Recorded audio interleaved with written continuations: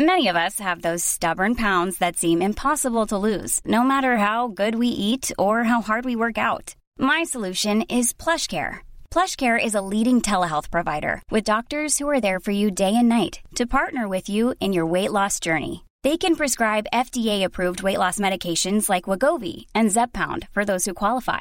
Plus, they accept most insurance plans. To get started, visit plushcare.com/weightloss. That's plushcare.com/weightloss. State of the Empire is presented by the Nerdy Show Podcast Network, geeky programming for all nerds across the multiverse. And is brought to you in part by Consequence of Sound, the web's foremost source of music and film news, reviews, and insights. All Nerdy Show programming is made possible by A Comic Shop, Orlando's #1 comic shop and nerd destination, and with the generous support of listeners like you. To learn how you can support this and other fine geek programming, visit nerdyshow.com.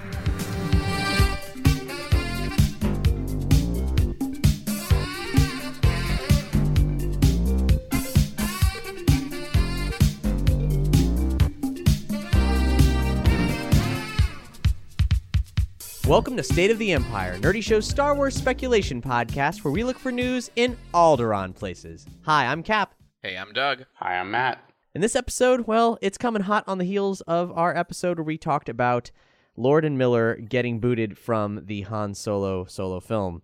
So we have a little bit more information about that, some new things that have come to light, as well as a bunch of stuff just about the Star Wars world that in our last episode being so hot and heated about that insane turn of events that we did not get to cover, including information about Visceral's forthcoming Star Wars game, new news about the theme parks, even a little bit of Indiana Jones stuff. So strap in, and if this is your first time and you're worried about spoilers, do not worry about spoilers, because anything that is truly spoilerific, well, we are going to lock those firmly behind the blast doors, and we will be very clear about when we are going to open those blast doors. So, Han Solo. Well, Ron Howard is in London right now. Shooting will resume soon, and will continue into the first week of September, which is very different from the few weeks that were going to happen in the middle of the summer to counteract that. I guess they got all the cast schedules in line. This must have been a very difficult thing to put together. But sources do say that much of what Lord Miller shot will be, quote, very usable. Now, a lot of the bigger new details have come from a Hollywood Reporter article, which doesn't have a single source cited, just a bunch of insiders who spoke to them.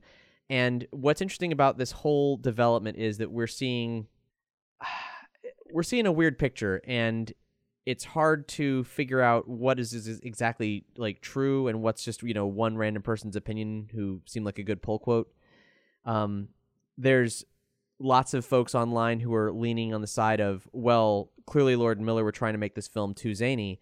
And if you listen to our discussion in the last episode, you'll know that we were pretty big proponents of, well, that seems counterintuitive to everything we heard about this movie from people like cinematographer Bradford Young going into the project. And fortunately, we can say that it's the more that comes out, the more it seems like trusted sources point to the direction that we were leaning, which is that it was actually a pretty serious film. But when people talk about improvising, they're just talking about improvising. They don't mean improv comedy. They mean simply improvising. Yeah, try and get out the next version of I know. Right, exactly. I love you, I know.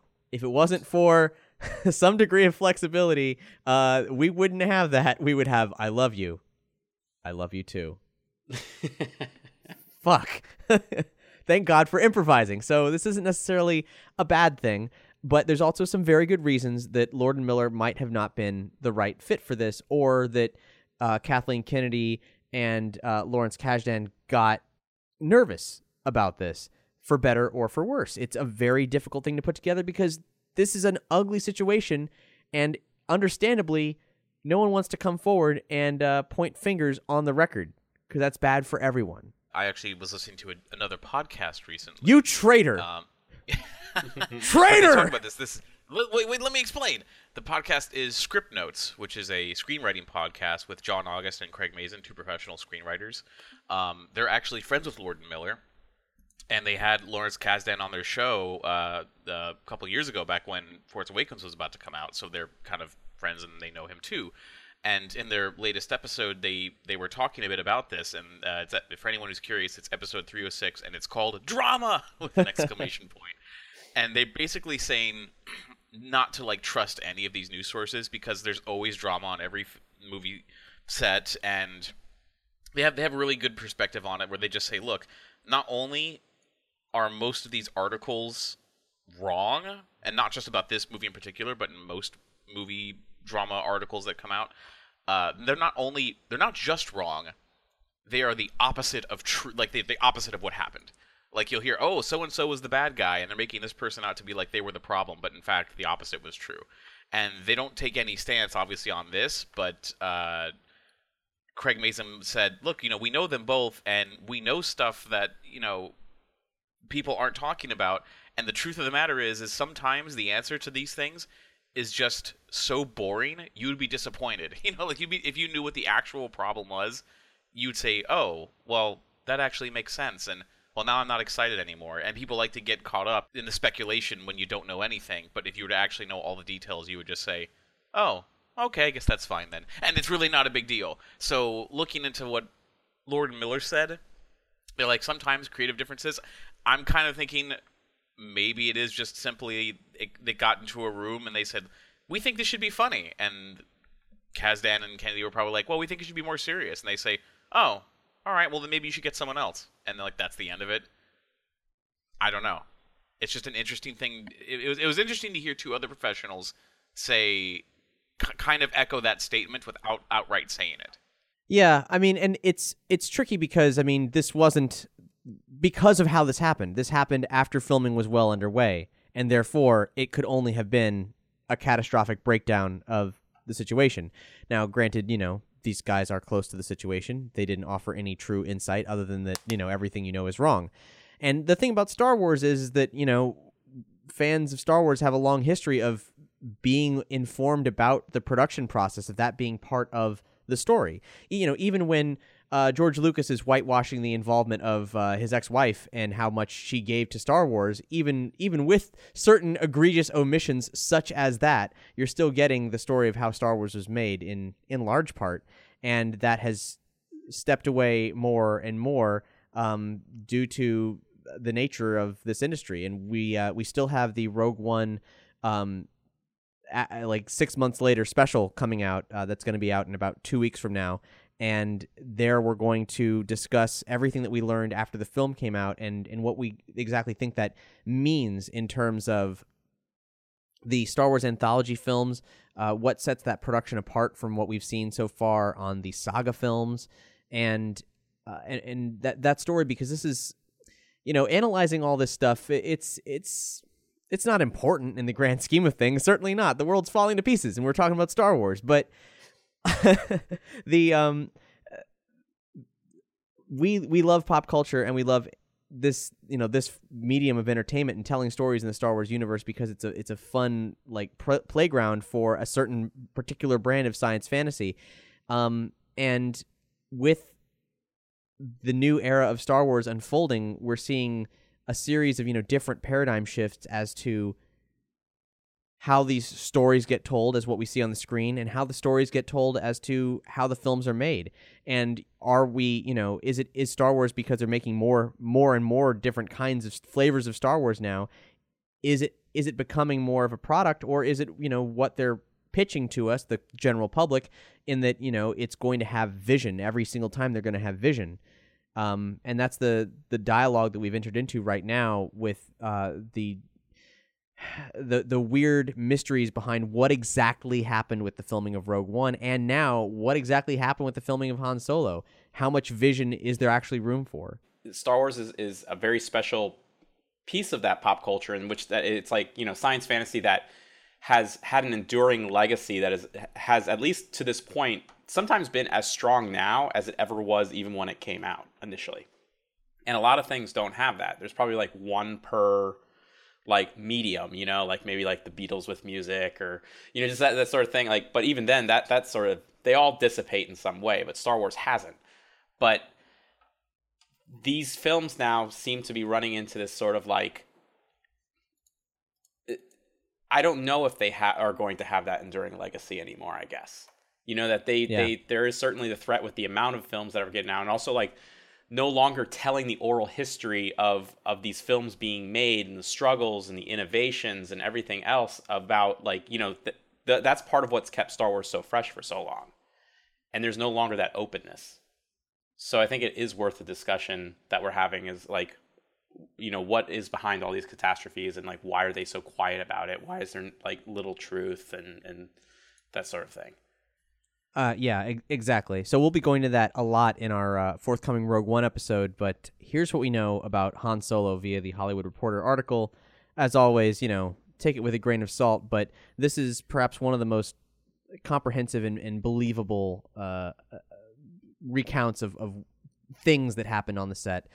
There was discussion about Lord Miller doing shoots with minimal variations on camera placement, like 3 as opposed to the 12 or 15 that Lucasfilm would have hoped that happens in most major motion pictures, and that on top of that, complex scenes were happening with improv, and that can't actually happen. You can only improvise so much before something in an action set piece or so on, you know, will fall apart. So there was problems with how much they were actually getting in a day's shoot. And along with that, quote, deep fundamental philosophical differences in filmmaking styles. And the directors felt they were being given zero creative freedom. And they were being asked to operate under extreme scheduling constraints and were never given enough days for each scene from the very beginning. You know, maybe that's not true. Or maybe that's a version of the truth, you know? That seems like a stress that seems quite likely. And a more severe one said Lawrence Kasdan would not allow the improvisation, and demanded that every line from his script was said word for word. To appease him, Lord Miller would do several takes exactly as written and then shoot additional takes. Kasdan was purportedly displeased with the dailies. See, that...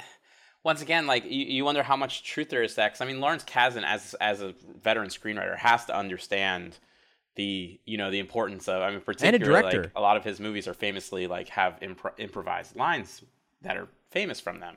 But at the same time, Kasdan's also been around for a long time, and he's kind of gotten an inflated ego about what, I mean, I've heard him referred to as, like, the godfather of Star Wars recently.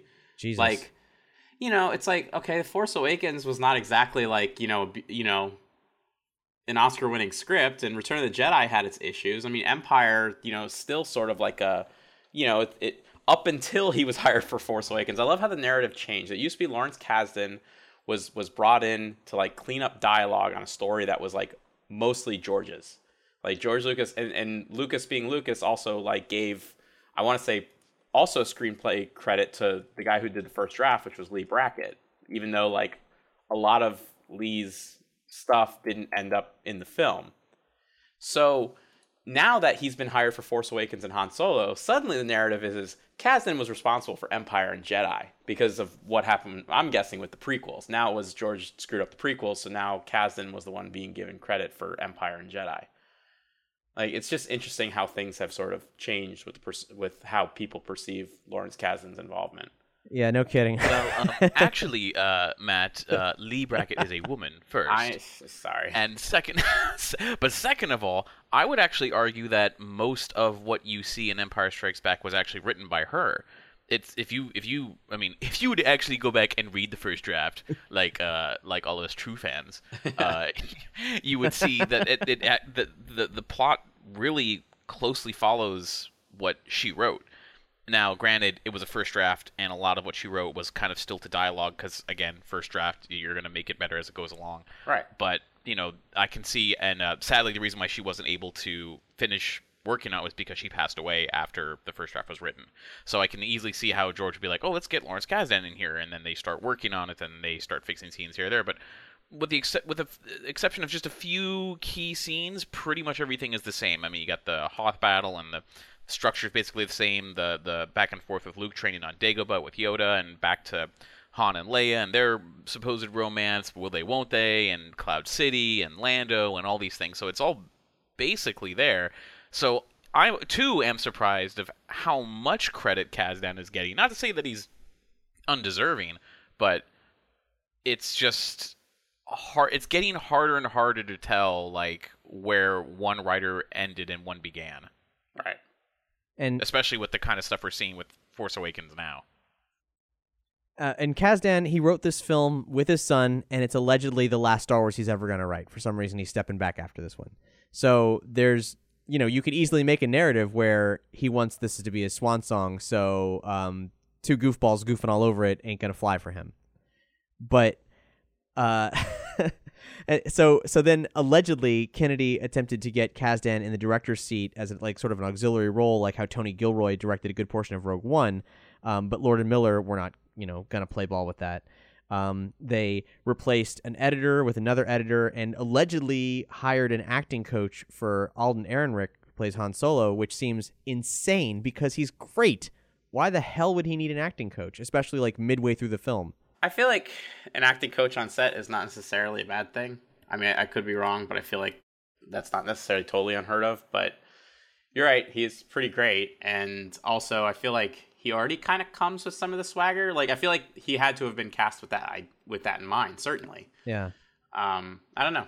It's the editor one actually strikes me as much more kind of glaring because, like, at some point, I don't know how much on a major blockbuster, like how much editing is going on during principal photography, but you would think that you'd want to wait till all of it was done, I guess, to get an idea of how you wanted the film to be edited in total, or maybe not, because you know what, most blockbusters nowadays are horribly edited with no sense of like, like a concise pace. So maybe they have to do it all at the same time, and they just weren't happy with where it was going.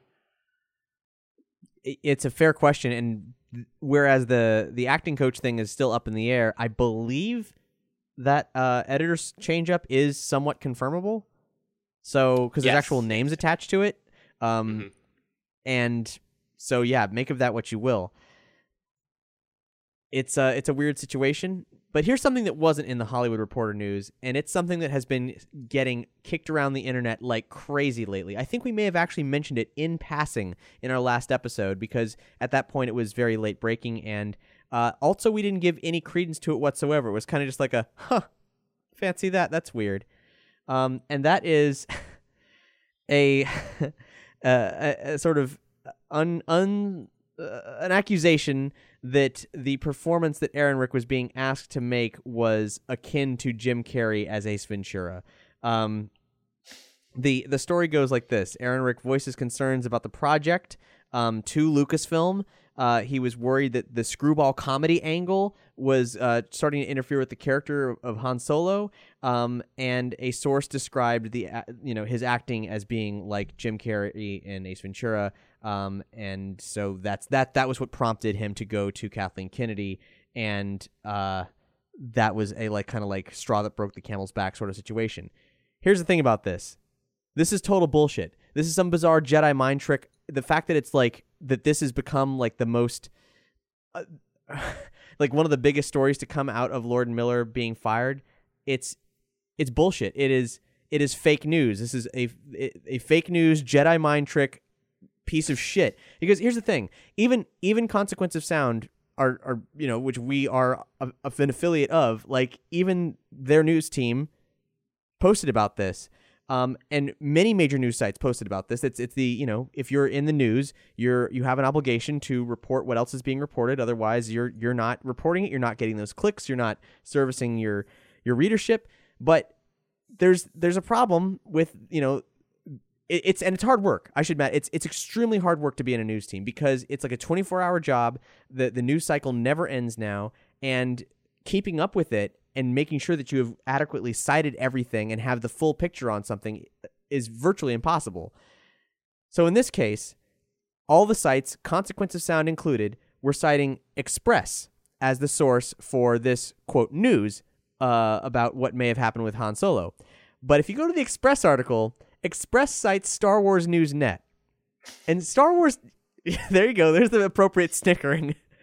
Star Wars News Net is basically in the same league as Making Star Wars, though possibly not as accurate. This is the Star Wars equivalent, folks, of Breitbart posting some kind of garbage and having it like kick around the internet, getting reblogged because the headline is attractive until someone mistakes it for actual news and a credible site picks it up. Alrighty then. You son of a bitch. It's, I gotta hand it to, I'm gonna like a silent, nice applause for whoever has been initially putting that like ridiculous story out there. I mean, maybe somebody interpreted what was going on set as Ace Ventura-ish, but like I really doubt that is like, there's no way that was what they were going for. Well, like, especially because unless Jim Carrey was the acting coach. Well, here's the thing, right? So are you ready for me to get really conspiratorial? Because I'm very sensitive to how conspiratorial I've become in these State of the Empire shows, because I know that it's insane, but at the same time, because Lucasfilm has to play everything so safe, they are understandably not forthcoming with any like true stories of how the shit gets made. And with something as absurd as the Lord Miller firing, it's easy to understand where they would, maybe want to fix this a little bit. So I don't believe that Lucasfilm is in the habit of, generating its own fake news. I don't think Lucasfilm for a second would throw this bullshit, this Ace Ventura thing out there. But remember when in the cycle of fake news around the American election of 2016, there was a lot of stories generated, and those stories were then proliferated by the calculated placement of certain bots and news feeds and so on. You could easily do the same thing with any kind of damage control. So Lucasfilm doesn't say Lucasfilm doesn't make its own stories up to try to field this, but they see what comes out, because this is totally just one quote from some random person, maybe even making a joke, maybe even like being kind of sarcastic when they were like, giving their info to Star Wars Newsnet, or it's just straight up not true. But then this gets out there. And this is the one that like that takes hold, and maybe is even nudged by an outside agency, to take hold. Because here's what it does: it makes Lord Miller look bad. It proliferates the idea that they were making a comedy, which, as I'm about to showcase, they weren't necessarily, and it seems very increasingly likely that they were not doing that. There's no screwball comedy aspect to what they were doing. And it also paints Alden Ehrenreich as a hero, whereas Lucasfilm wouldn't want to say, oh yeah, we totally hired an acting coach for our lead who was playing Han Solo. That was totally necessary. This says Alden was being asked to do something that he didn't want to do, and he came forward. He's a whistleblower. So he saves the day. Han Solo saves the day, and then bye-bye, directors. No screwball Ace Ventura Han Solo. Fuck you. It's not a great narrative, but it's a better narrative than two auteurs were kicked off and replaced with a safe bet. Yeah, no, I can see. I kind of like where that's going as far as conspiracy theories are concerned, because I hate it. I don't want this to be my life. Well, regardless, I mean, just because it's a conspiracy theory doesn't mean that it's not true. Doesn't mean that it's not false. But I would like that, it would be very clever of them to make the spin that Ehrenreich, so you don't lose faith in him and the project, as you say, like, well, you know what? He has he stood up for taste. He stood up for the fans to give us the best movie possible, Yeah. So here's the counterpoint to that Ace Ventura bullshit, and it comes from, surprisingly, Anthony Breznican of EW, who's like the #1 Star Wars reporter. We talked about his article in last episode, and that article has since been updated to include this message, which I'm going to read pretty much in its entirety. Other sources have come forward to clarify, although Lord and Miller were indeed going off script to create new dialogue and action, there is disagreement over whether they were adding humor. One person with knowledge of the dispute said they were clashing with Lucasfilm over changes to the script made spur of the moment during filming, but improvisation in this case does not always mean comedy. If there was a genre the directors were trying to impose upon the Han Solo film, it was more of a Western than screwball comedy, according to the source, who added that had Lord Miller wanted to shift the tone to humor, they wouldn't have hired cinematographer Bradford Young, who is known for dramas like Arrival and A Most Violent Year. Another individual close to the movie agrees that it wasn't a question about how much comedy would be in the film. While there are many variations on the reason for the clash, the consensus now is that the filmmakers were encouraging significant improvisation from the actors, which some at Lucasfilm believed was shifting the story off course. And that is the most realistic and I think believable summation of this entire thing. Honestly, I think the Bradford Young hiring is the thing that just stands out to me as like, yeah, there's so much bullshit going on in all of this. Like, yes. It's just not, like, he's not the person that would have come on board this project unless, you know, there was some sort of, like, dramatic vision, you know? Unless they lied to him. maybe he was sitting there. Maybe every day Bradford Young was like, man, this deal's getting worse all the time. I mean, maybe so. What I still want to know is we have no information as to whether or not he's still working on the film with Ron Howard on. We don't know. That's true. Cinematographer is a terrible thing to lose. You lose the entire eye of what you filmed so far. Ugh, I really hope that's not the case. Yeah, me too. He's a top-notch dude who really takes his work seriously, and no matter who's directing, he's an asset to this film. And the Bradford Young thing is something I've harped on since day one when I published my my op-ed on Consequence, talking about how this firing was kind of a smoking gun for things not being well in the process of creating these Star Wars stories, and that, you know, that Bradford Young pointed to this not being about comedy, it being about, you know, maybe some degree of control, which is, you know, that's what's happening right now. And there was a comment that was posted to that, and, you know, we typically ignore comments because it's the internet and they're genuinely awful. But I shared it with Matt and Doug, and Matt, you had some some response to it, which I think is worth discussing in the show, because it sort of points to a problem with a certain general consensus about Hollywood pictures in general. So here's the comment as it was written.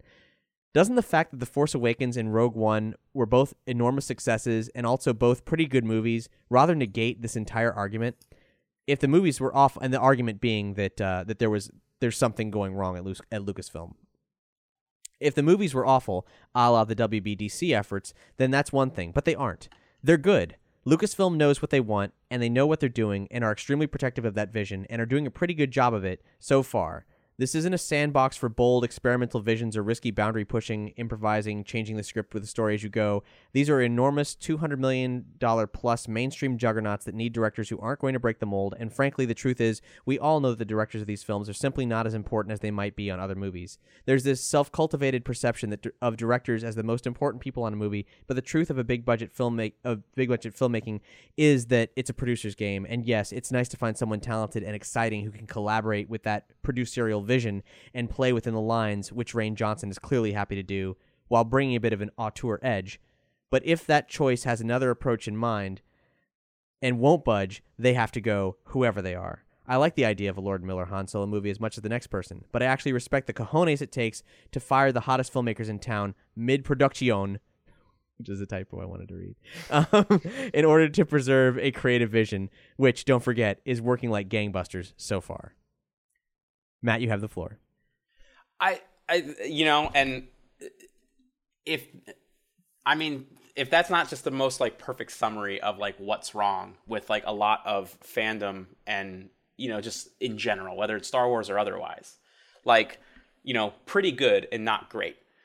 Like, the barometer of success over the course of that comment was essentially, these movies are doing really well. They're making $1 billion. In the case of Force Awakens, they're making $2 billion. Why, as fans, do you consider that a success? Like, that's my question to fans in general. Why does it matter to you that these movies make $1 billion or $2 billion?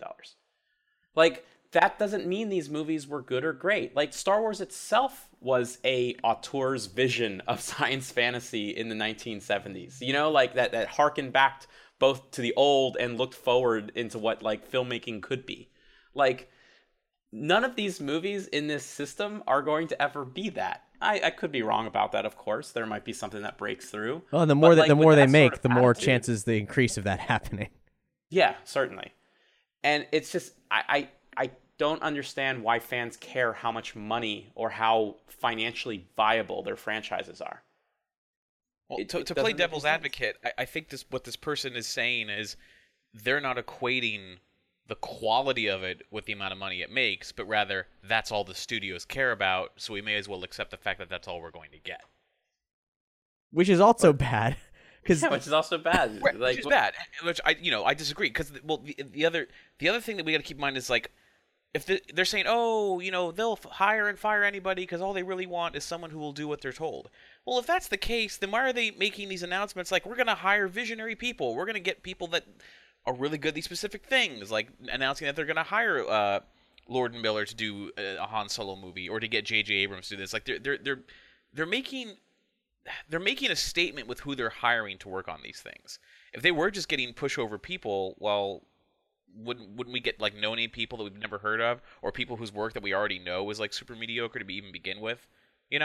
Like, and Kathleen Kennedy has talked about wanting to do cool new things with it, and also. This is to also, they make it sound like that all they want to do is make a money machine, which part of them probably does, but I don't think anyone sets out to make a mediocre movie. They all want to make the next Empire Strikes Back. Like, who wouldn't want to make the next Empire Strikes Back? Because everybody knows that unless you're making a film like Boss Baby to just, fill the void and a gap in a schedule somewhere, you need to make a movie that's going to have lasting appeal, because that's where the real money is. Yeah, residuals, man. My like one sentence reply to this was, because he used the term pretty good quite a bit, is good is the enemy of great. Like, if I replied to this dude, good is the enemy of great. That's all there is to it. Star Wars is a brand that they are very protective of, and therefore these films should be great. Not good, great. And that's not a stupid fan demand. That's not me not accepting that some films are going to be duds or not as awesome every now and then, but it's just looking at the landscape that we're looking at right now and seeing that things are confused right now and they're trying to find their footing, and maybe they will, and maybe everything will sort out. I mean, that's entirely possible. It totally is. But they're not having a very open dialogue about it, which is the status quo these days, and I think that needs to change. I think the status quo needs to change about the open dialogue. And it's not unreasonable to ask for great stories, because even outside the original 3 films, we've seen great stories in other mediums and in other places. So it's definitely possible. It's not like, well, those were just flukes. They were just super lucky twice in a row, and then everything else was shit after that. It's like, we've seen other amazing things, so we know what can happen. Yeah. Again, we'll be discussing these kind of topics more in 2 weeks with our Rogue One recap special, and then after that, our next episode is going to be hinged around D23, the annual Disney convention, July 14th through 16th in Anaheim, which, Matt, you'll be at, right? Most likely. Most likely. I mean, it's and there's the place where it's even more dubious that you'll get into is a certain panel, Disney, Marvel Studios, and Lucasfilm live action. This is the big e-ticket attraction for D23. The description says featuring never before seen footage, surprise star appearances, and more. You'll get a behind-the-scenes glimpse at an exciting array of spectacular films on the horizon. Cell phones, cameras, and all recording devices will be checked for this presentation. It's a big deal, because I'm pretty sure 2 years ago they certainly didn't check my phone 2 years ago. But they did for the animation panel, and the animation panel was crazy with surprise announcements and guests. So I imagine they'll be doing quite a lot at this live action version this year. Now, is Star Wars really ready to announce the next thing, down the line? It seems like maybe if they were, now would be a good time to sort of just bottle it up and wait to see what happens with Han Solo. I hope all this drama has not put a sort of a snag in plans regarding future anthology channels. Because if you remember, Kathleen Kennedy said they were going to be making their decision this summer on where the franchise is going next. She did. What she said recently was, I certainly foresee movies past 9. Whether or not we carry on the Skywalker saga, George always intended 9 movies, and if we do that, it's something we're not talking about right now. If the story warrants it, we'll absolutely have more Skywalkers. This is me paraphrasing. If it actually inspires new ideas, then we'll probably head in that direction. We just don't know yet. But she said shortly after the Vanity Fair article about episode 8 that I wouldn't say this year, but certainly next year that they would know what was really coming. We have a couple things right now we're circling, and we'll make a decision pretty shortly. It's probably for 2020, and we will make a decision by June. So maybe. But one thing we know, unfortunately, even though this is one of the things we were most certain about that we were perhaps most wrong about in our State of the Empire history, it won't be Obi-Wan. Recently, after Star Wars Celebration, where Ewan McGregor suspiciously did not show up because I was talking to other news people and everyone thought, this is it, we're going to get the Obi-Wan announcement. Ewan McGregor's going to be here. He has to be here. Everyone else is here. He didn't show up, and he didn't produce a video like Liam Neeson and Samuel L. Jackson did. Someone talked to him at EW, and he said, there's no official offer. I haven't met them about it or anything. I think they've got films to make until the 2020s. I don't think it's going to happen soon, if it happens at all. However, 2 separate sources told Omega Underground that Lucasfilm is looking to have Mr. Roboto creator Sam Esmail write a Star Wars anthology film, and he's taken pitch meetings with the studio, and the project that they at least reported, Omega Underground, that was likely is the Kenobi movie. Is it dead? Is it alive? Watch Disney recast Ewan McGregor just for the hell of it. No. Just for the chaos. Yeah, they're really just fueling a big chaos demon. That's all. That's what their entire business structure is. Uh-huh. Yeah, it'll be an Obi-Wan Kenobi movie, but it'll be a young Obi-Wan Kenobi movie, like a child. So, bouncing back to The Last Jedi, which comes out December 15th this year. Last episode, we cited some toy names, some leaked toy names, because some data started to come out about toys to be released this Force Friday in September, right? I believe it's September 1st. Well, we have more toy code names, and we can really dig into this State of the Empire style because there's some weird stuff in here. This is from a Netherlands website called Otto Simon. We have some of the things we saw before, mentions of characters called Beta, Delta, Foxtrot. We believe that Foxtrot is Rey because she'd been reportedly called that around the set. And then there are multiple mentions of Victor lightsaber, Victor electronic mask. So Victor certainly must be Kylo. So that's 2 down. But there's a lot more to go in sort of decoding all this. There's things like Smart Delta, Hero Series Tango White. There's also a Hero Series Foxtrot Gray, which is Rey. Cool Beta Gray, Foxtrot Gray. Class D vehicle, Class C vehicle, Class B vehicle assortment, Class A creature and droid. What are the point of the classes? How are all those things categorized together? I do love all the code names. It's just fun. One of the things that I think maybe is most telling is there's something called the Beak Electronic Plush, which may mean a plush figure of the weird bird creatures that are said to inhabit Ahch-To. That isn't a Disney thing. There's also the Figure Collection Orange Assortment, which could be a collection of Rebel pilots, which would be awesome. That's cool. That's just a guess. But here's some of the weirdest stuff. There's some lightsabers. And maybe when they say lightsaber, maybe they don't really mean lightsaber. I don't know. There's one called Jedi Knight lightsaber, so that seems pretty straightforward. But there's also spinning lightsaber and projectile lightsaber. Those are just elaborate code words. Well, search your feelings, Doug. We've seen spinning lightsabers and projectile lightsabers in Rebels, but these were labeled as Episode 8. E8 was in the code. Maybe Snoke really is Ezra, and he's still using the shooting lightsaber. That's the only way. That's the only way I would accept it. But you would accept it.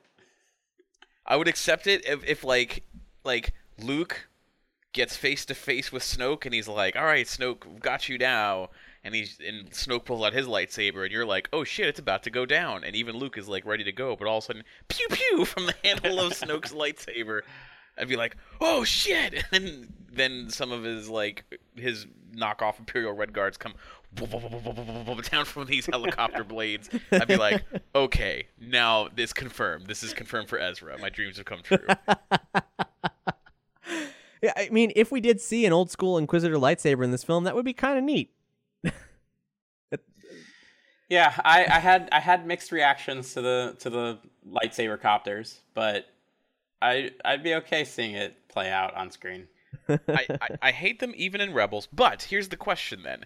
If they have helicopter blade lightsabers and you have the shooting lightsabers, you have all these other fucking lightsabers, why is Kylo so shitty? Because I like it. I mean, really, like, what's the reason? Because it's gothic, Doug. You don't understand. Yeah, because all gothic shit is really shittily made. I mean, yeah. You bought it at Hot Topic, right? Production values are not high there. I was gonna say, he didn't even buy it at Hot Topic. He fucking welded it in his garage. It's real cool, right? My dad didn't show me how to do this. I figured it out myself. Yeah, I figured it out all by myself. Ain't time for that fake-ass shit. Why would you buy it in a store when you could just build your own? What if the projectile lightsaber, shot its blade off? It ejects the Kyber. Like a Spetsnaz combat knife or whatever? Just spring-loaded, ping! There goes the blade. Just imagine. Isn't that what blasters are in the Star Wars universe? Yes, it would be so pointless and so stupid. It would be like the musket equivalent of a blaster. Just one shot, and done. There's also a thing that this might not be worth reading into, but there was RP Choose Your Path lightsaber. RP means roleplay. That's the designation they typically give to any kind of product like a mask or a lightsaber or anything.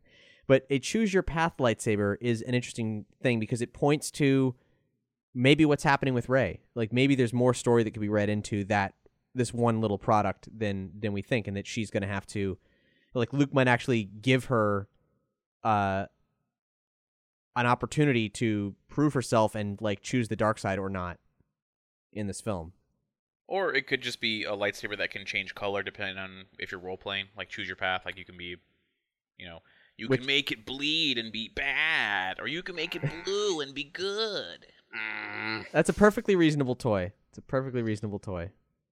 And that's probably the most logical thing. But here at State of the Empire, sometimes logic doesn't rule over us.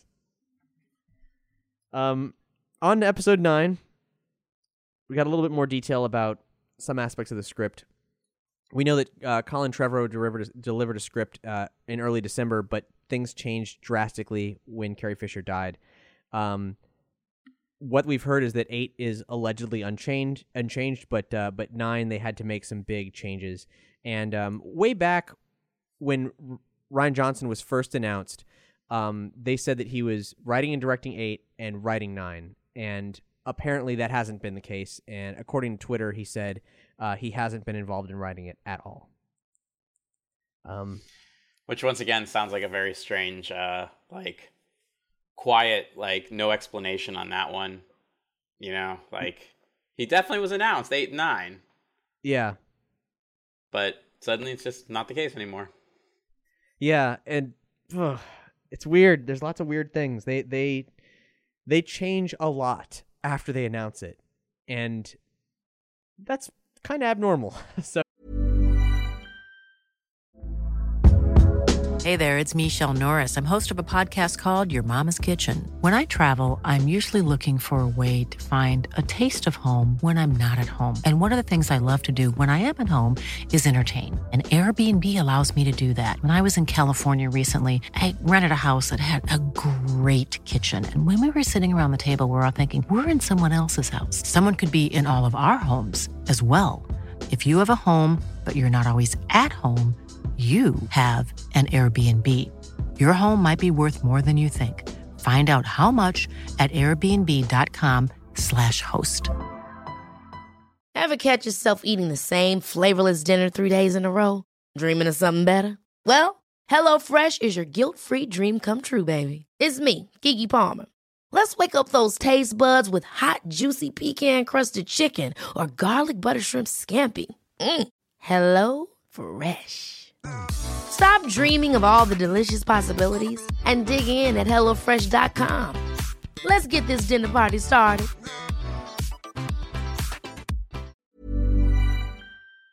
So, I don't know.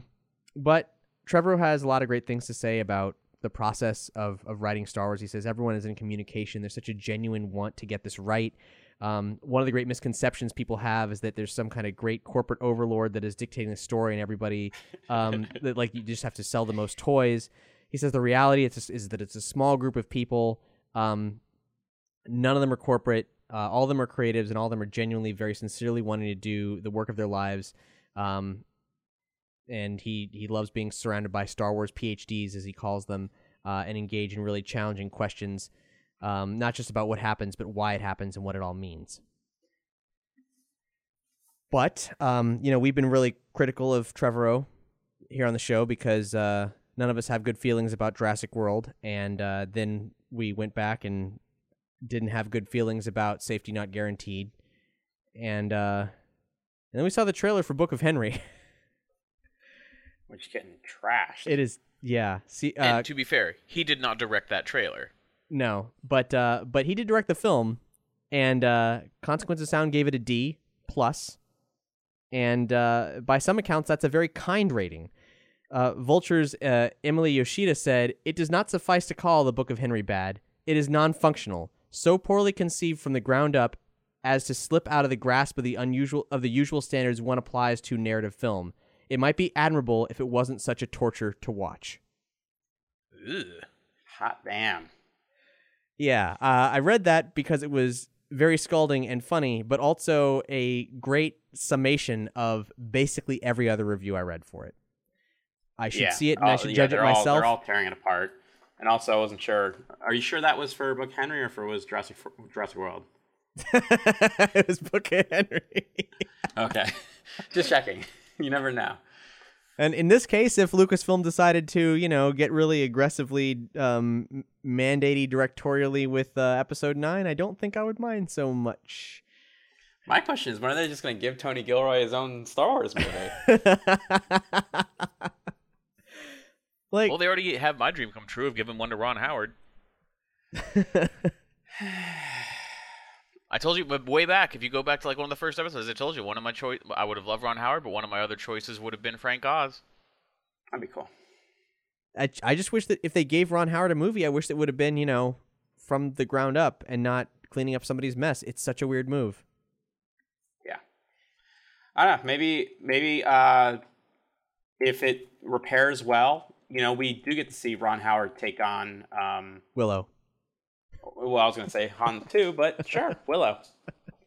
What if the sequel to the Han Solo movie serves as a sequel to Willow as well? Okay. Done. You have my interest. We have Aiden Ehrenreich learning from a older, wiser Mad Mardigan. Yes. Granted, I can't imagine that happening without him learning how to sword fight. And Han totally doesn't know how to sword fight. Sure. But, maybe... nah, I can't make it work, Matt. I can't make it work. Because if Han Solo goes to the world that Willow takes place on, he's going to see magic, he's going to see sword fighting, it's going to be... It's all just an aspect of the Force. They kind of retconned magic with Clone Wars, because the Night Sisters, and of course that was from the old expanded universe also. But he's seen a lot of crazy things from one end of the galaxy to the other, but he's never seen anything that suggests that magic exists, to paraphrase. So I was thinking... By the way, we still don't have a firm timeline on this Han Solo movie as far as when it takes place in the universe, but I am curious to know if they would be able to utilize Rogue One characters in a future movie if they're still making movies that take place before A New Hope. Because I definitely think you could take Ehrenreich past, especially if this movie ends up being very successful. You could take Ehrenreich past A New Hope and potentially put him in with the Rebel Alliance, and maybe he's working with like they could even recast the Leia. I don't know. That they may not be thinking that anymore now that Carrie Fisher's dead. But if they had a sequel take place before A New Hope with Lyanna Halleck, obviously that's what Jyn Erso was going by before Rogue One. Like maybe they cross paths, or maybe Basil and Cherries instead. Sorry, Baze and Chirrut. Yeah, you gotta clean this up.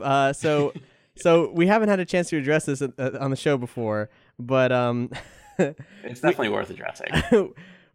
Baze Malba and Chirrut Imwe from Rogue One. We came up with some cute names for them. Was it Colin who did this? Yeah, it was a very hasty autocorrect. Instead of Baze Malba, it's Basil, and then instead of Chirrut, it's Cherries. So we've been calling them behind the scenes Basil and Cherries, and there's emojis for that. So please adapt this into your lifestyle as well. We highly recommend it. It will delight you every day. Moving on to comics. There's been a lot of surprise announcements lately. For starters, there's a Mace Windu comic coming out. What? Yeah. It seems like now, beginning with Anakin and Obi-Wan, and then following up with the Darth Maul comic, there's a prequel miniseries at all times, which is shocking. In this case, it's a 5-issue miniseries coming in August by Matt Owens, who's the TV writer for Luke Cage, and illustrated by Dennis Cohen, who co-created the Milestone universe that was folded into DC Comics. That's where like Static Shock comes from, and so on. This guy also produced the Boondocks TV series. Dennis Cohen is like he's sort of a Renaissance man, and I don't know that he's done like a full run of a comic book in a while. So this is pretty cool. The story is this: for over 1,000 generations, the Jedi have been the peacekeepers of the galaxy, but now, at the dawn of the Clone Wars, they find themselves in a new role, generals of the Army of the Republic. As Mace Windu, one of the Jedi's greatest warriors, leads a small unit of Jedi into battle shortly after the war begins, the Jedi must make peace with their new role or be lost to the violence around them. I think Marvel is much more aware that the prequels provide a much better sandbox for telling stories in Star Wars universe than the original trilogy and certainly the sequel trilogy, which they've given very, very little ground on, for obvious reasons. They don't want to interfere with where the movies are going. But I'm okay with them having and Mace Windu seems to be the first of a series. Like, it has this label, like Jedi of the Republic. Oh, I didn't realize that. Yeah, so I think it's like Jedi of the Republic, Mace Windu. So I'm curious if we'll then eventually get Plo Koon, Ki-Adi-Mundi, like just a whole group. That would be crazy. We also, I don't think we had the opportunity to mention it on the show, but like there's Rogue One prequel comics. Finally, like this, there were Rogue One prequel comics announced that there were going to be some. They were canceled before the comic convention where they were going to say who was actually on these books. And this is all part of the drama of, hey, guess what? Everything that people have like understated about everything changing for Rogue One, it's very, very true. It's very, very, very true. We don't know how far these projects got developed before they were canceled. Far enough they couldn't, reconfigure them. So we are getting a Cassian and K2SO special, a 40-page one-shot, also coming in August, written by Dwayne Swarzinski, with art by Fernando Blanco, who's a very designy, stylistic artist, and it shows how Cassian met K2. And Swarzinski, he's a pretty cool writer. I haven't loved his mainstream books much, but his book, The Black Hood for Black Mask Comics, is one of the greatest modern hard-boiled stories that's out there. So if you can breathe some of that into Star Wars, I am all for it. Now, there's been a crossover story happening recently. Nothing as involved or expansive as the Vader Down storyline that took place between the first Darth Vader series and the Star Wars series that takes place just after A New Hope. That Star Wars series, written by Jason Aaron, is still ongoing, but now it's crossed over with Dr. Aphra, the book that spun out of the original Kieran Gillen Darth Vader series. And those two books did a storyline called The Screaming Citadel recently, which concluded. And Aaron of A Comic Shop has a theory, a very State of the Empire style theory that I don't believe at all, He thinks that Dr. Aphra and Luke are Rey's parents. Now, of course, that's impossible because why would Lucasfilm allow Rey's backstory to be established in the comic books? That seems like something they would want to confront in the films, and if they wanted elaborated on, that would happen after the fact. Granted, Dr. Aphra is very popular. She's getting her own Star Wars Black Series figure, which is the first comic character from the new era of Star Wars to get that treatment. But the reason he thinks this is that they, like, spoiler-free, they don't have a moment. There's no romantic tension between the two of them, but Aphra, having treated Luke like the bumpkin he is, because this takes place right after New Hope, and Luke is still kind of, like, really naive, she realizes Luke is the real deal. After thinking she can manipulate him and so on, she sees the goodness in him, and he makes her feel terrible about herself. So one could speculate there might be something there, though Aphra is, at the very least, she's at the very least a lesbian. She might be bisexual, but she's has a relationship with Sana Starros, the woman who famously called herself Han Solo's wife, for reasons that I still don't understand. Yeah, they kind of dropped the impact of that, huh? Yeah, which is another thing that, as we mentioned in the past, may point to things pertaining to the Han Solo film and them having a directive and then switching things and saying, hey, actually, don't confront this yet, and maybe one of the characters who's been cast in the film is actually that character. We don't know. We don't know an awful lot. Yeah.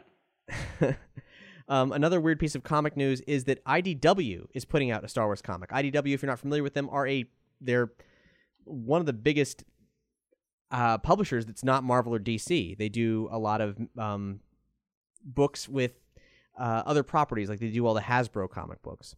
And this is a book that's coming out September 6th. It's called Star Wars Adventures, and it tells mostly original stories. They say the book will have rotating creative teams, and each issue will feature a lead story about popular characters and backup stories with lesser-known or fan-favorite characters, with Maz Kanata as the narrator. Some of the backup stories will not be entirely canon, which of course implies that the primary stories will be. The first issue is written by Cavan Scott, who's done a lot of Doctor Who stuff and Skylanders books, and it's illustrated by Eisner-nominated artist Derek Charm of Jughead, the recent Jughead. Which is quite good if you're not keeping up with how Archie has facelifted everything they have, and it's exciting. And this story is about Rey's adventures on Jakku prior to The Force Awakens and her relationship with Unkar Plutt. So if you want to know what's up with that, well, we can finally get some more information on whatever the fuck kind of weird relationship they've got. And I just sort of take a quick moment. You mentioned IDW, like, they recently published, I don't know why, maybe like on behalf of Marvel, the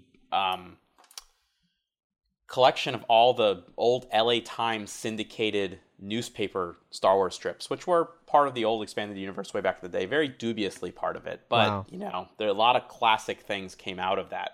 And for a long time, they were very, very difficult to get a hold of. And like bits and pieces in this various, like probably only like 60% was ever collected officially by Dark Horse in various like issues, but all over the place.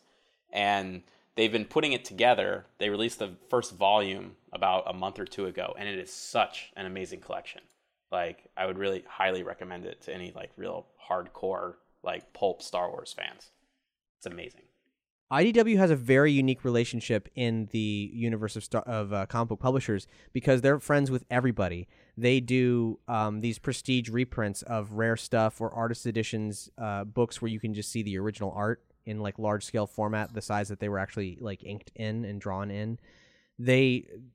I guess no one feels particularly threatened by them. They're a giant in their own right, and it's kind of turning into the big three, not the big two, in terms of the comic industry right now.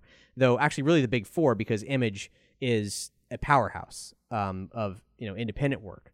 But as far as like corporate material, IDW just has a huge market share now. So it's like the comic industry is It's growing. There's room for more people, and it's exciting. And the reason that this is happening is that Marvel has a weird relationship with all ages books. They don't believe that they can publish them. They, for some reason, they feel like they don't have the infrastructure for doing that.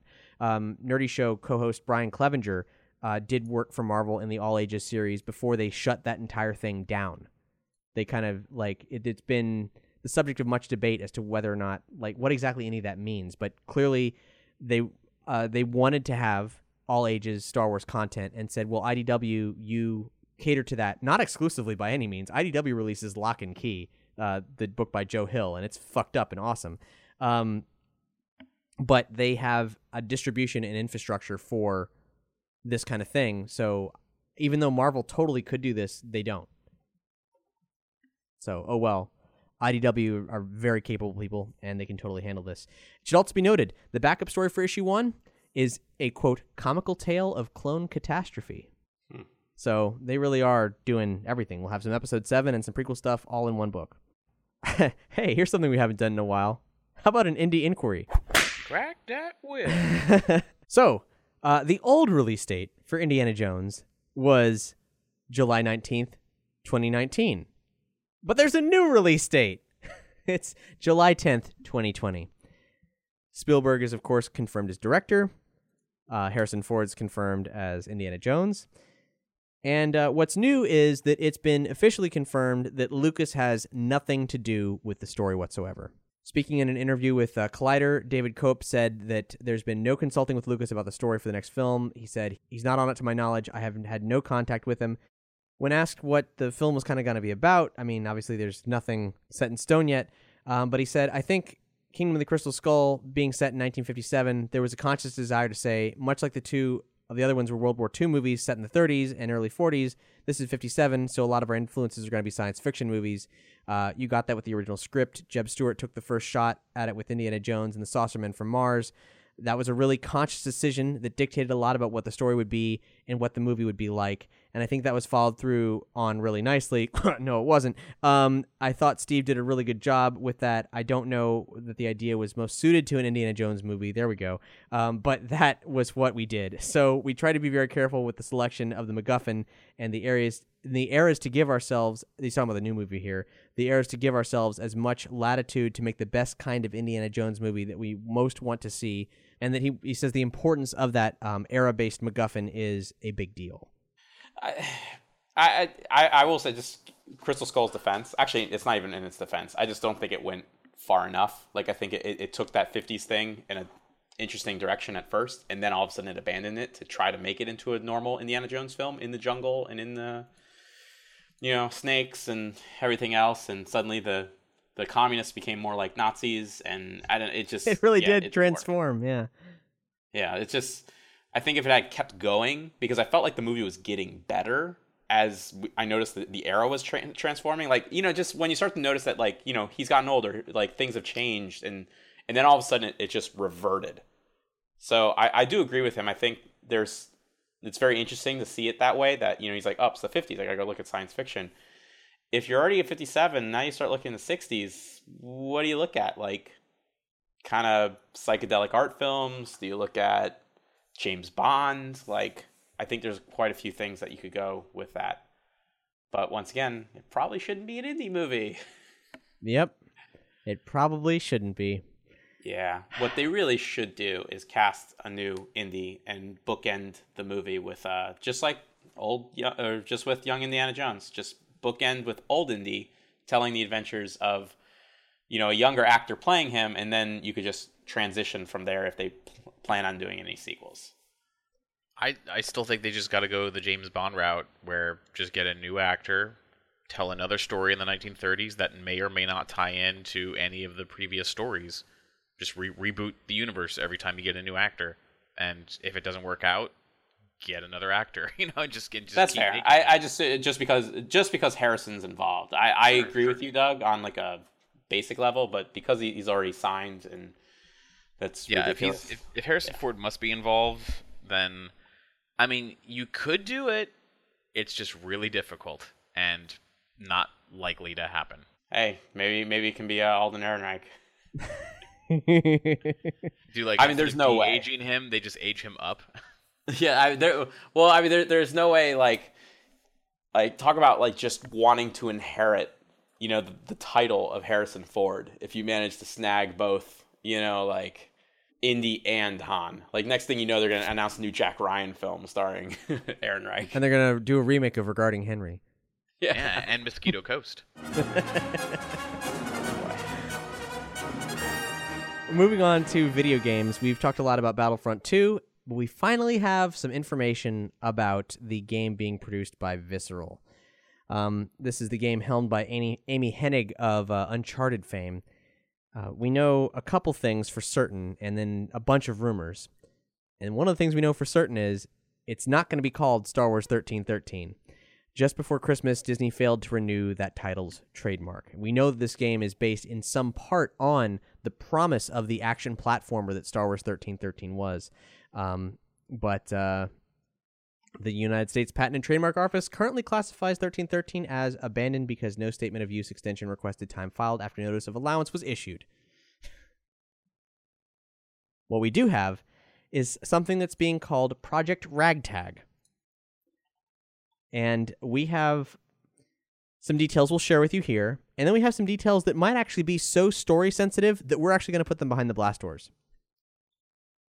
So here's what we know. And all of this comes from Making Star Wars, who feel very confident about a great deal of this. This game sounds extremely complex and practically film quality in its tonality.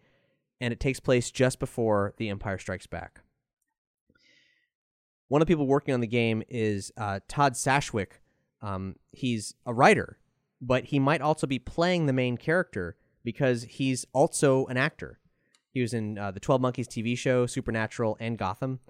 The main character's name is Dodger, which is a nickname because he dodged the draft into Imperial service, leaving home on very bad terms, ending up a wanted man by virtue of his dodge and because he's on the Empire's Alderaan survivors list, which is something that was established in Mark Waid's Princess Leia miniseries. He uses a light whip slash grapple stick and a blaster. So maybe some kind of space Indiana Jones? You know I hate the light whip idea. Yeah, that's been around for a long time, back in Marvel's original Star Wars run. And I don't believe there's any precedent for it in the new continuity, but well, we knew there was going to be some kind of Uncharted-y kind of things happening. Not that Nathan Drake used a whip, but it doesn't seem inappropriate because we know this guy's going to be climbing on shit, right? That's what's going to happen. Yeah. So he uses this tool to ensnare his enemies with his left hand and then blast them with the pistol in his right hand. And he also has a field medic droid named Doc. And there is an additional protagonist, and this character's name is Roby Maddox. She's a woman in her early 30s and is Dodger's partner in crime. She's a gunslinger with an attitude and is one of the only people that Dodger can trust. She grew up an orphan in 1313 and was taken in by the Wandering Star crime family. She doesn't like droids because she thinks artificial life is creepy. In concept art, it appears that actor Natalie Morales is depicted in the role. She's been in a lot of TV shows, perhaps most notably Lucy in Parks and Rec. She wears a white v-neck, short leather jacket, dark pants, Han Solo-style holster, and then there's been two different versions of her, one with a hat kind of like Dr. Aphra's steampunky sort of goggle World War I pilot deal, and sometimes a hat similar to the Rebel soldiers on Endor. Apparently, it's highly suspected that her story could branch out into a sequel for this game. Probably one of those kind of standalone DLC packs, I could imagine. Well, that's that are possible, becoming more and more popular. Yeah. And we'll tell you much more about the story if you want to go behind the blast doors. And hey, if so, maybe you don't go behind the blast doors for film stuff, but we're not going to be talking about any film stuff, just this video game. So maybe this will be the first time you come behind the blast doors with us. But we do have a little bit more to cover. Episode's running a bit long, but there was a lot of backlog news. So one last thing, theme parks. The Star Wars lands at Anaheim and Orlando are set to open in 2019, and a very strange thing happened. In April, guests were being polled about interest in a luxury Star Wars resort experience at Walt Disney World that will be designed like you're staying on a starship from Star Wars and would be attached to Hollywood Studios, so you could, just go to the park. And so, I mean, this sounds to me like Flotsam Paradise from Fifth Element, the interactive hotel, you know? And there's details. Like this weird this weird inquiry of guests is full of details. We'll link to where you can actually see some very low-res concept art. But I mean, they've put a lot of thought and already a lot of money into assessing the feasibility of this concept. Here's what they proposed. A 2-night immersive Star Wars experience for around $900 to $1,000 per guest, personal character interactions with live Streetmosphere performers and popular Star Wars characters, a unique story experience which will develop over the duration of the stay, unique programs to enjoy while on the starship, all are personalized and completely themed to be as real as possible, flight training, lightsaber training, ship tours, and exploration, as well as secret missions. If the windows don't look out into space, what's the point? Well, there are windows. There are windows in these rooms that are depicted as showing stuff, maybe alien worlds. I don't know if they're saying it's in a starship, and you're right. If it's not straight up space, then it's not believable. All right. But okay. but I'm maybe glad they feel this way. maybe you'll board, and they will show you outside the windows taking off, going through space, and then landing in your destinations. That'd be cool. Let's see. Other details. Up to 4 guests in a room. Interactive views in the rooms. Interactive views. I don't know what that means, but I don't know. All meals are included, so if you're like, Jesus Christ, this is expensive, I guess there's a reason. This is like staying on a cruise but not being on the water. Breakfast and lunch would be buffets. Dinner would be a Disney signature dining event. The resort has a pool, fitness area, and cantina for snacks outside of meal times. There would be robotic droid butlers, just like the Robot Hotel in Japan, as well as dinner shows. And it would include admission to Star Wars Land. I don't know. It just said Star Wars Land. I don't know if that means, hey, you can't go to the rest of Hollywood Studios. But this is something that I do not have the money. I don't have the money for. But I would certainly try to have the money for it if it is everything that they have promised there, because that is crazy sounding. Yeah, making a lot of promises. I'm interested to see what is going to actually be there on launch day versus what's going to be there 2 years after. Yeah. Now, that's a tall order, and Star Wars Land itself is a tall order. There was a couple reports that were coming in a few months back detailing what exactly Star Wars Land would be. We've had some suspicions that it was going to be a highly interaction-based space, much akin to Universal's Harry Potter areas. It's been described as being like a Renaissance fair than a theme park land. Like the shops and dining would be hyper-themed and operate like elaborate dinner theaters and living history museums. There'd be actors everywhere. Visitors would be guided through long, plot-filled stories that take them through multiple environments before they board ride vehicles. We know there's a Millennium Falcon ride, which is codenamed Big Bird. So if you're hearing anything about Big Bird, that's what they're talking about.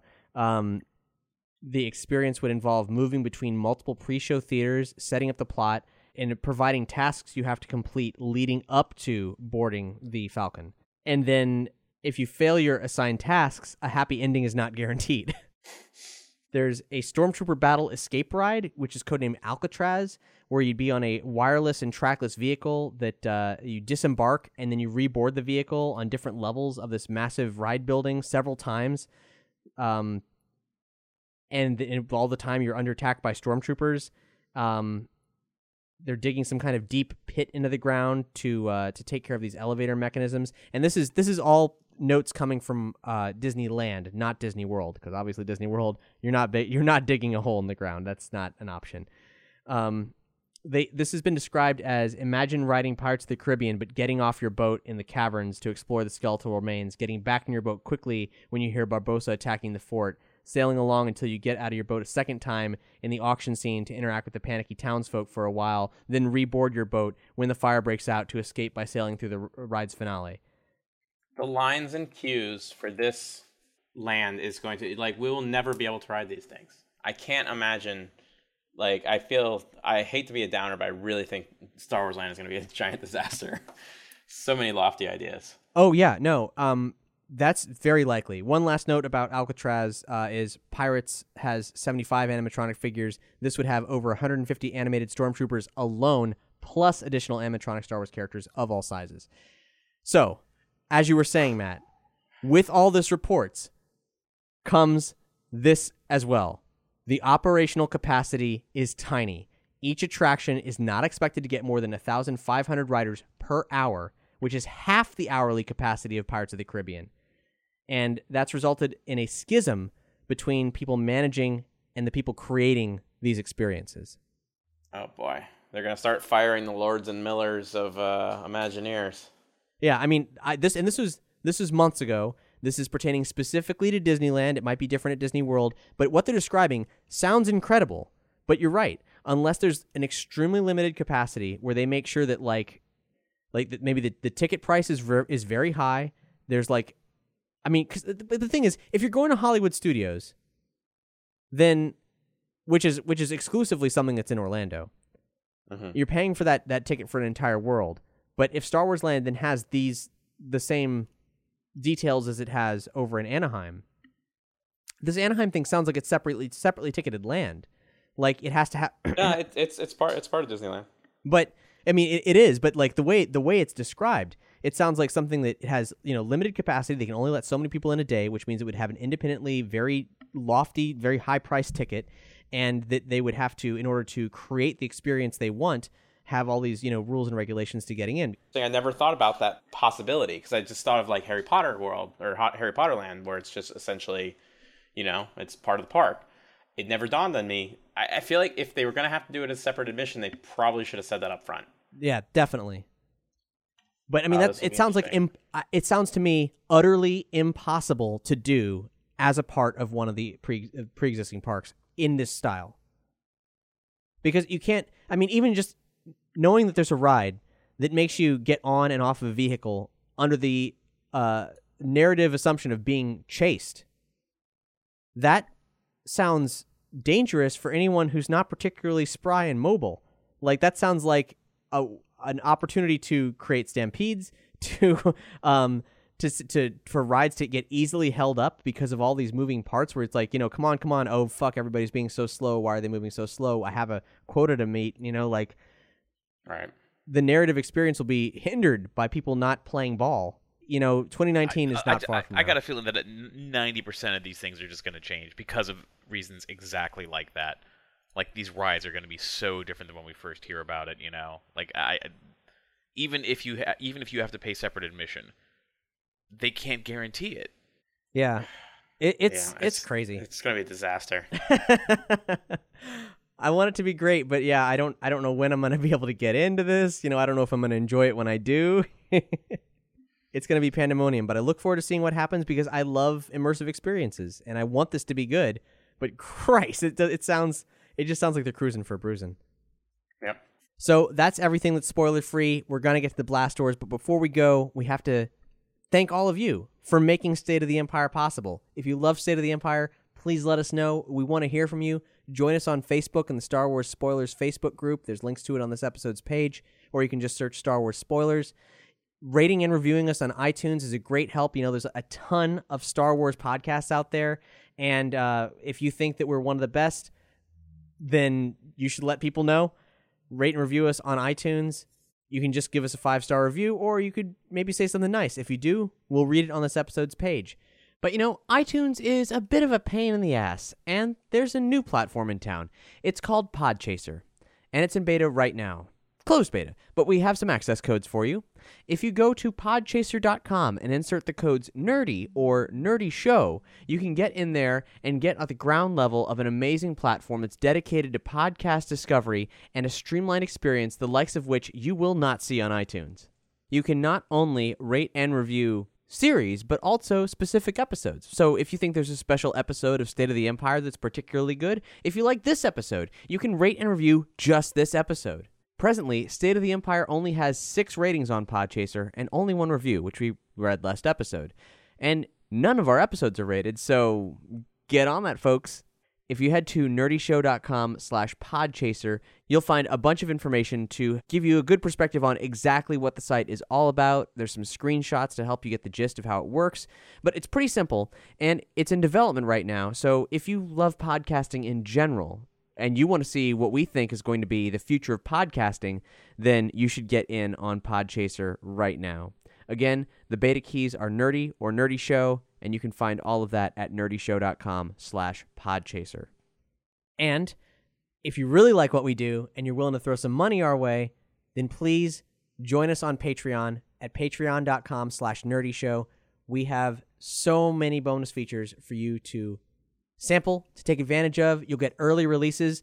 Our Rogue One episode is going to be ready way before 2 weeks from now. So if you want that early, all you have to do is donate just $1 on our Patreon, and you get all the early releases. And if you just like buying stuff from Amazon, be it Star Wars merch or otherwise, head to nerdyshow.com/Amazon and buy through our Amazon links. It'll give back to us. And if you buy something cool and Star Wars related, let us know, and we'll give you a shout out on the show. So with that, it is time to open the blast doors. Open the blast doors! Open the blast doors! All right, guys. You want to hear this plot for this Star Wars game? If it involves a light whip, I don't think I'm interested. No, the plot does not involve the light whip. Hell, the light whip might be even subject to change, but this is a rather detailed plot. It's a lot of information to know right now. I mean, I'm talking about like character names and stuff. Not the main characters, like supporting characters. It's weird. So after the Death Star defeat, the Empire is leaning really hard on the Outer Rim, which harbors all kinds of rebel cells and lots of crime, and Dodger's been hiding out there. So the Empire leaning on the criminal underworld shakes things up a ton, and as a result, Dodger pulls a gig for Jabba because he wants to get his name wiped off that list, and the only way to do that is to get that money from Jabba. So he is going to kidnap someone named Una Sable, who's the daughter of a powerful Rang underboss. And this is where things get really complicated, so I'm going to read from Making Star Wars verbatim right now. Because the Empire's tightened its grip on the Outer Rim territories, a mid-level crime boss from the Rang clan sees an opportunity to cozy up with the Empire, which can be advantageous to the Rang. The Rang's mining operations recently discovered a Violaceris gas that has formed where Alderaan used to be. The purple substance can be weaponized, and the Rang clan begins to test that and set up a mining facility with mining ships in the Alderaan graveyard. Before I go on, Matt, do you recall what the Tarkin Initiative is? Tarkin Initiative was a think tank that kind of came up with like super weapons. Okay, that makes sense. So here's what Making Star Wars goes on to say. The crime boss and the Tarkin Initiative have a valuable weapon on their hands. The weapon is obscene in that it can be sprayed on an environment, and all living creatures in the area are petrified and left as calcified remains like something out of the ruins of Pompeii.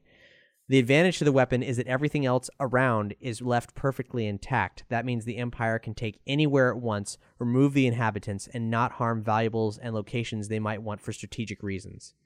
Dodger will witness the weapon used on someone he has grown to call family, apparently not the side character, since she's going to have a spinoff, and it will put Dodger in a place where he has to decide to take a stand or to keep running. And, of course, Dodger is like, well, fuck, Alderaan, my home, is being weaponized. Not only is it horrible, this is like a slight to my, I want to say, not species, I suppose, since they're humans, but I don't know, whatever that is. So there's a point where they're going to probably share this since it's very early plot material, but I was shocked by the level of detail, and I think it's all true. And, well, they've done the Clone Wars. They did the sort of like all living matter petrification type thing. It allowed, like, they kind of lobbed these bombs in and it would kill everything so that the battle droids, like, the droids could engage in battle and then they could, like, fire these things off and it would only kill living combatants. So, kind of been done, I guess, unless it's a new spin on this. Well, is that canonical? Yeah, it was in the Clone Wars cartoon. Huh. And that is all we have for this episode of State of the Empire. Thanks for listening, and we'll be back in 2 weeks with our Rogue One special. Taking us out is a track called Finn and Poe by the Library Bards from their record Bard Core.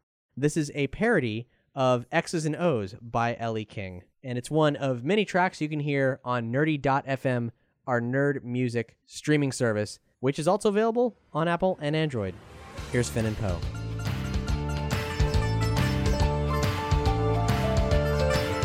Well, there was an ace pilot for the new resistance. He had a rolling droid where he hid the new plans. Whoa. And then he let him go. Now stormtroopers fighting in the name of new law. He got blood on his helmet, didn't like what he saw. Hey, so he made a getaway.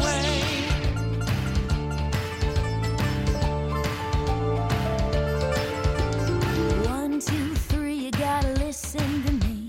You better give the audience what they wanna see. It's not a phase, they could really save the day. They always wanna tease, but you'll never make them gay. It's Finn and Poe, we want please, with lightsabers and X-wings, a ship for all, can't let it go. It's Finn and Poe.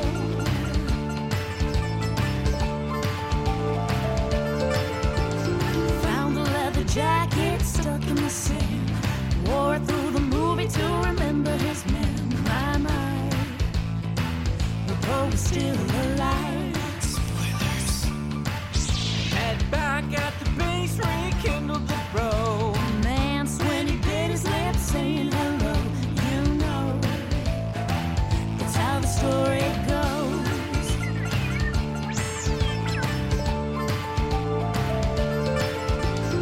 1, 2, 3, you gotta listen to me.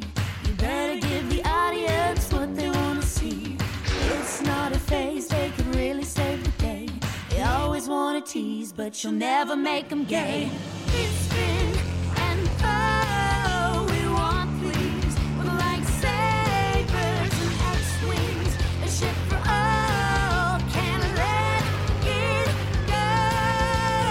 It's Finn and Poe, we want please, with lightsabers and X-wings, a ship for all, can't let it go. We want Finn and Poe.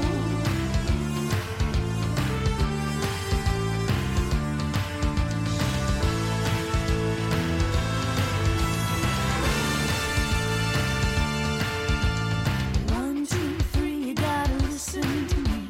You better give the audience what they wanna see. It's not a phase, they can really save the day. They always wanna tease, but you'll never make them gay. It's Finn and Poe, we want please, with lightsabers and X-wings, the ship for all, can't let it go. It's Finn and Poe, we want please, with lightsabers and X-wings, the ship for all, won't fly so low. We want Finn and Poe.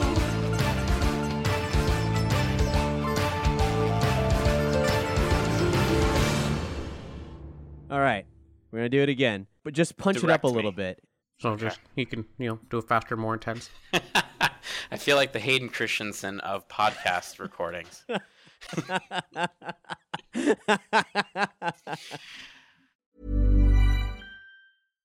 Hi, I'm Daniel, founder of Pretty Litter. Cats and cat owners deserve better than any old-fashioned litter. That's why I teamed up with scientists and veterinarians to create Pretty Litter. Its innovative crystal formula has superior odor control and weighs up to 80% less than clay litter. Pretty Litter even monitors health by changing colors to help detect early signs of potential illness. It's the world's smartest kitty litter. Go to prettylitter.com and use code ACAST for 20% off your first order and a free cat toy. Terms and conditions apply. See site for details.